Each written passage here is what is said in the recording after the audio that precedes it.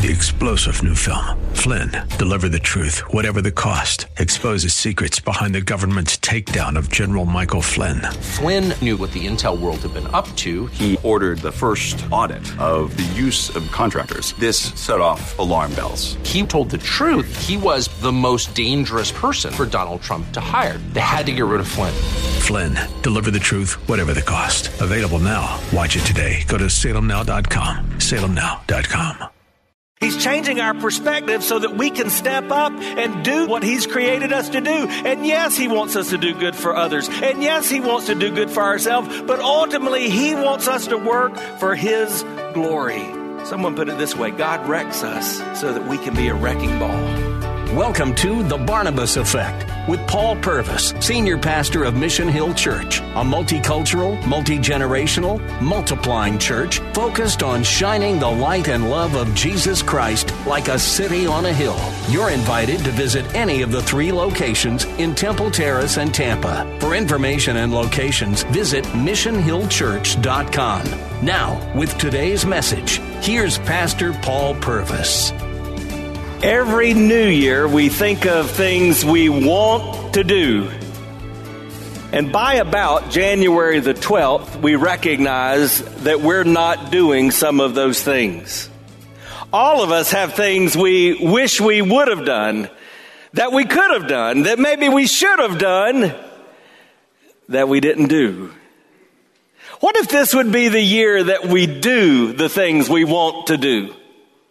What if this is the year that we make a difference for the good of others, for the good of ourselves, and for the glory of God? If not now, when? Now's the time. Let's determine that this will be the year that we become difference makers. Take your Bibles and turn to Acts chapter 20. That's where we're going to find a verse we're going to focus on for the next 3 weeks. But since Easter of 2019, we have been walking through the book of Acts.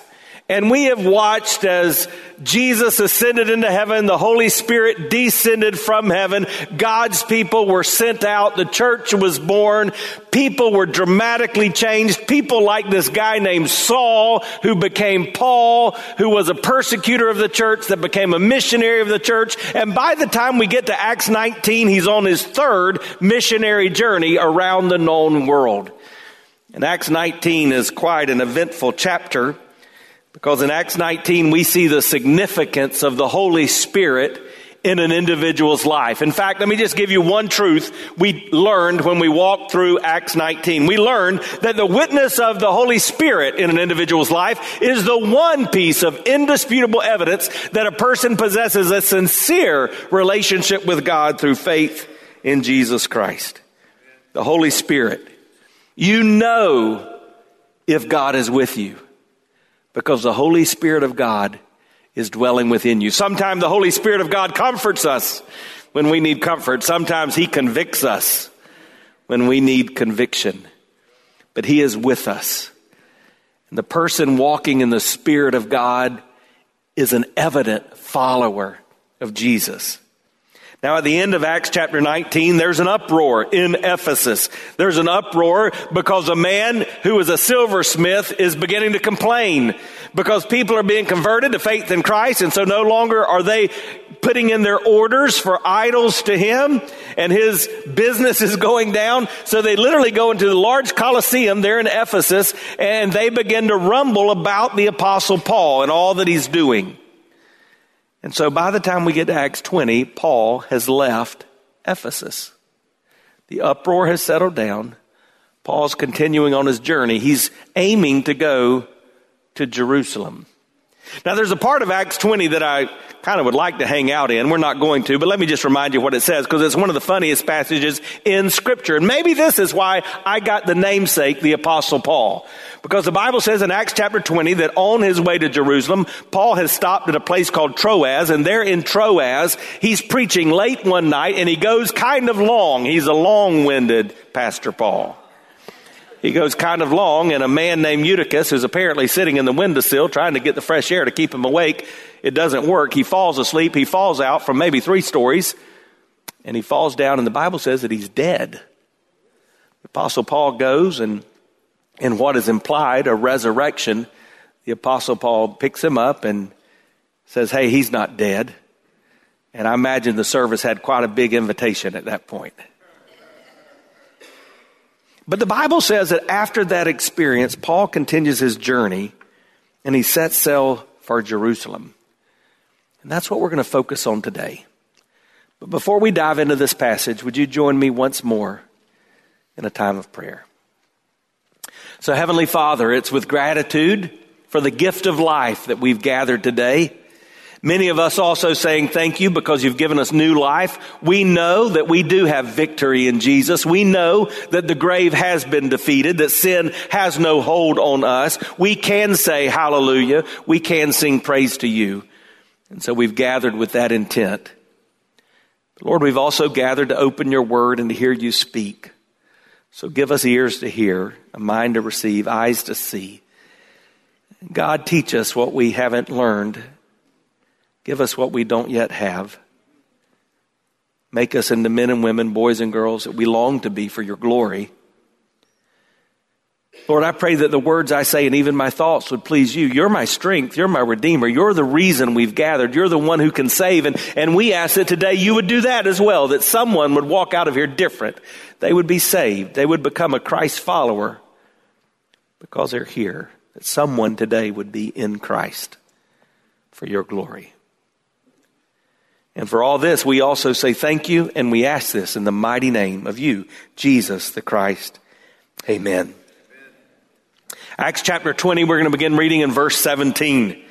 Now from Miletus, he set to Ephesus and called the elders of the church to come to him. So you see, he's really not interested in going back to Ephesus, where there was an uproar. He's done with Asia, it's told us in the scriptures. He's on his way to Jerusalem, but he's got some unfinished business. He wants to straighten out these leaders in Ephesus to help them understand why he does what he does, what's motivating him. And really that's something that you've got to decide as you embark on a new year. What is driving you? What's motivating you? What's causing you to be the person that you are?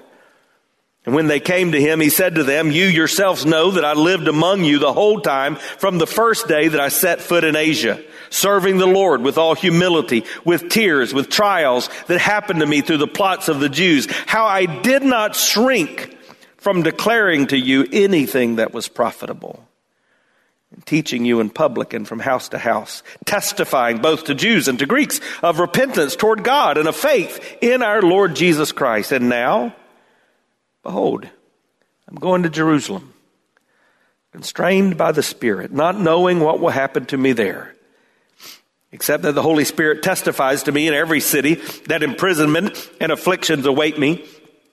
But I do not account my life as of any value, nor as precious to myself, if only I may finish my course and the ministry that I received from the Lord Jesus to testify to the gospel of the grace of God. And that verse, Acts 20:24, will be the passage that we focus on over the next 3 weeks. Each of these giving us a word that will guide us, helping us to launch into this year, saying, if not now, when? Look at verse 24 again, and I want to see the part of this passage that we're going to focus on today. Let's say this together. But I do not account my life of any value, nor as precious to myself. I'm going to read that one more time. But I do not account my life of any value, nor as precious to myself. Heresy, that sounds like heresy. We're children of God. Every life is valuable. Every life is precious, right? That's what we quote when we talk about the sanctity of human life. Psalms 139, verse 13, for I formed you. You formed my inward parts. You knitted me together in my mother's womb. I praise you, for I'm fearfully and wonderfully made. God is our maker. Jeremiah teaches us that he knows us in our mother's womb. So what would make Paul say this? What would make him say, I do not account my life as of any value, nor as precious to myself? One word. Perspective. Say perspective. It's your perspective that colors the way that you see everything. Perspective changes everything. Joni Eareckson was a teenage girl, 17 years old, when she had a diving accident. Her neck and her spinal cord were broken. She would never walk again. But I began to know of her after she was married. Her married name, Joni Eareckson Tada. She had begun to share her story and her faith in Christ. When I first was introduced to her, she had begun to be a painter. Paralyzed from head to toe, she painted with her mouth.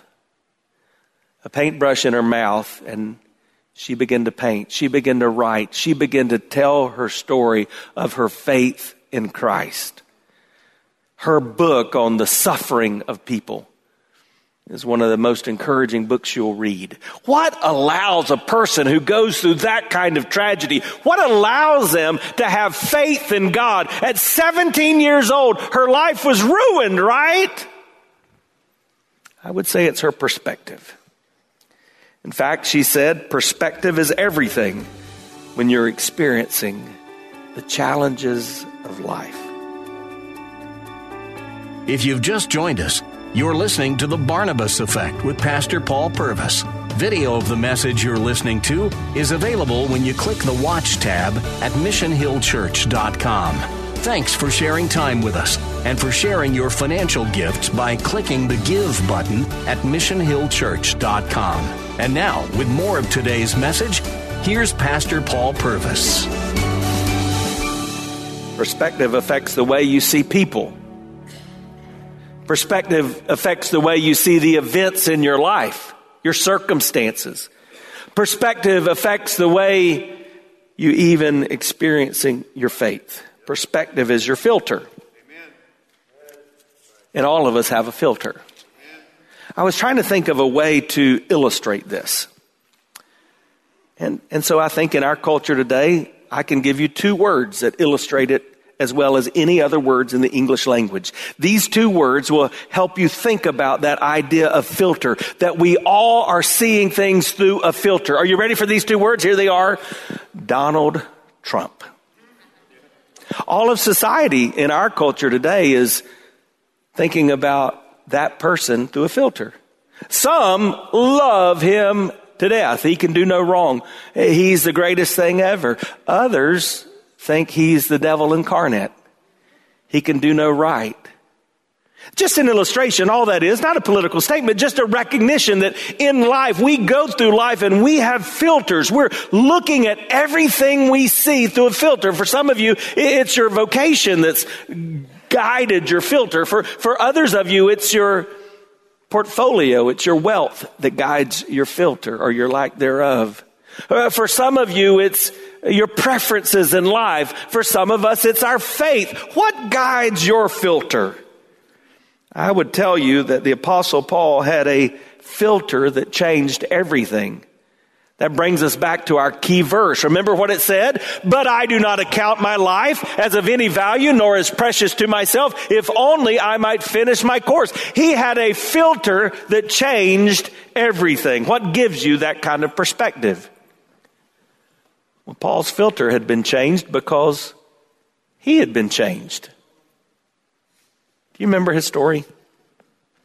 Acts chapter 9. A man named Saul, a persecutor of Christians, a Jewish rabbi, the best of Jewish rabbis, was on his way to Damascus. And the Bible says that he meets Jesus face to face. He encounters the Lord. And he's converted.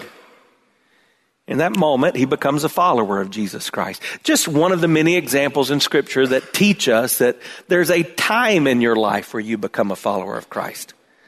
It's hardly a week that goes by that I don't meet someone that says something like this. Oh, I've always been a Christian, or I've always been a follower of God. That's just not true.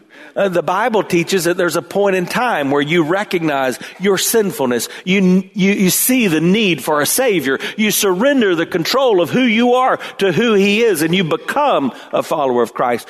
For Paul, we read about that in Acts chapter 9 on that Damascus road. He encountered Jesus.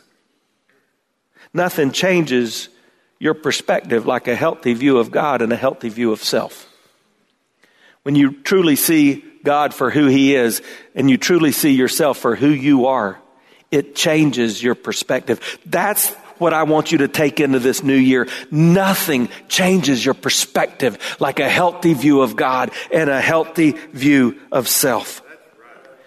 And one of the best passages in scriptures that illustrate that for us is from the prophet Isaiah in Isaiah chapter 6. I was just in the last couple of weeks in the land of Israel and went to the area called Qumran, where the Dead Sea Scrolls were found. And in the Dead Sea Scrolls, we find these preserved fragments of the scriptures written by Isaiah, where he said these words. Isaiah chapter 6, beginning in verse 1. In the year that King Uzziah died, I saw the Lord sitting upon a throne, high and lifted up, and the train of his robe filled the temple. Above him stood the seraphim. Each had 6 wings. With 2 he covered his face. With 2 he covered his feet. With 2 he flew. And one called to another and said, Holy, holy, holy is the Lord of hosts. The whole earth is full of his glory. And the foundations of the threshold shook at the voice of him who called, and the house was filled with smoke. And I said, Woe is me, for I am lost. I'm a man of unclean lips, and I dwell in the midst of a people of unclean lips. For my eyes have seen the King, the Lord of hosts. Then one of the seraphim flew to me, having in his hand a burning coal that he had taken with tongs from the altar. And he touched my mouth and he said, Behold, this has touched your lips. Your guilt is taken away. Your sin is atoned for. And I heard the voice of the Lord saying, Whom shall I send? And who will go for us? Then I said, Here am I. Send me. From that moment, the prophet Isaiah had a different perspective. What did Paul and Isaiah have in common? They both encountered God. Amen. They both met God in a personal way. Oh, that we could say 1 year from now, we have met God in a personal way. Oh, that we would encounter God and it would so change us. It would so move us. It would so mark us that we are different and we become difference makers. But notice how this began, because this is important to some of you. It says in the year that King Uzziah died. Now that's important. It's important because it marks it in history, but it's also important because it tells us something about the grief that the prophet Isaiah was experiencing in the moment. In the year that King Uzziah died, in a moment of grief. Could it be that the greatest single moment in your life may not be on a mountaintop, in a season of prosperity, but in the valley, in the depths of despair? What if God wants to take that difficult time you're walking through, that challenge that you don't see a way out of, that hurdle that you have to overcome? What if He wants to use that as the place where you encounter God? Those moments where you think God is hurting you, and you're able to look back and actually see that He was holding you, that He was helping you. And so what happens in this passage of Scripture is Isaiah lets us see a healthy view of God and a healthy view of man. Remember, nothing changes our perspective like a healthy view of God and a healthy view of man. And it's really all summed up in one phrase that Isaiah utters. I saw the Lord. How? high and lifted up. God is high, man is low. You want a healthy view of God and a healthy view of man? That's where you start. God is high, man is low. God is holy. God is sovereign. God is omnipotent. God is omniscient. God's omnibenevolent. God is ever present.